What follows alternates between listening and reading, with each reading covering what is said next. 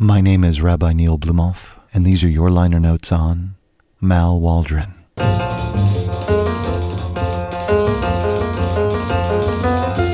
Malcolm Earl Waldron was born in New York City on the 16th of August, 1925, and died in Brussels, in Belgium, on the 2nd of December at the age of 77. He was a jazz pianist, composer, and arranger, recording more than 100 albums in his 50-year career under his own name and more than 70 more for other band leaders. In addition, he composed for ballet and several feature films. Getting his start in the New York club scene of the 1950s, Waldron concentrated on the hard bop and post-bop genres at the time, ultimately moving towards free jazz and voicing his chords with dissonance and repeating notes and motifs similar to classic composers in the minimalist school like Steve Reich and Philip Glass.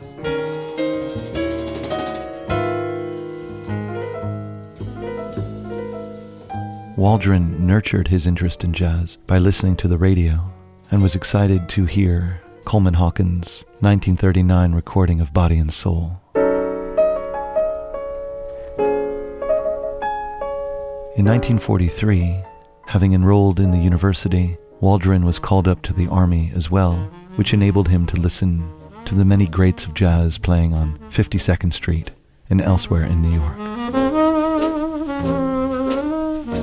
Waldron made his debut in 1952 with the saxophonist Ike Quebec, playing at the Café Society. Also working with Charles Mingus, and ultimately became Billie Holiday's regular accompanist in the last couple years of her life. His most famous composition was written for John Coltrane, called Soul Eyes.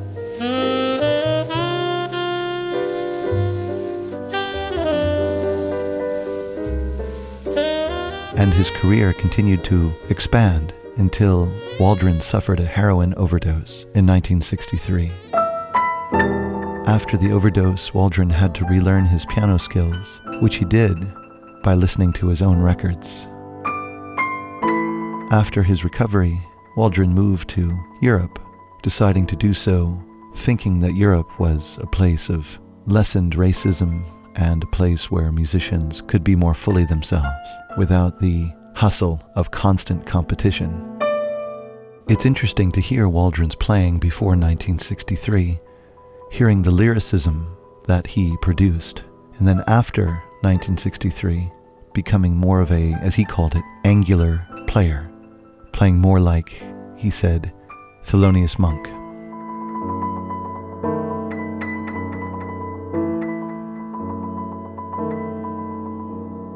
It's an interesting exercise to hear Waldron in his more complete discography, hearing his changes, not necessarily what you would call maturity, but rather his influences and the way his life unfolded, moving from the 50s through the decades into the 21st century.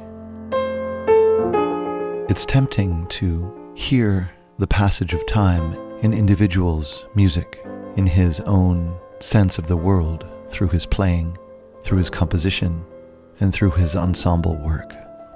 And as we hear Waldron, we hear an assessment too of our own life, of how we have been through the decades, what has been important to us, who have been our influences, and how we have had to make and remake ourselves in expected and unexpected ways.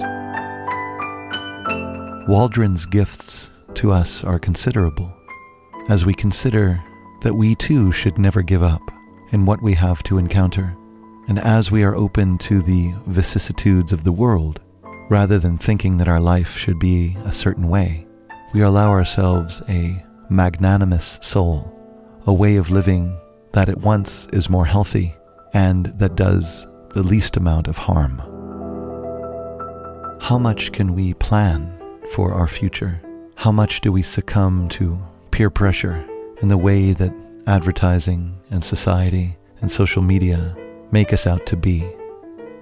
We're keeping up with the Joneses at every moment, even though we may not even realize it at any given time. Mal Waldron's playing in his life can remind us that we're not just the sum of our output. Our life is not measured out in our emails that we've received or sent. Rather, there's something more magisterial, even more mysterious to who we are as we live, not bound in one particular product, idiom, or genre, rather curious about them all and allowing ourselves to open, to respond, and to be anew each day as we live, keeping threats and addictions at bay as we are resolute and as we have resilience in living in this world. A world that is not necessarily so inviting, but rather shrugs appreciatively as we show our grit to it.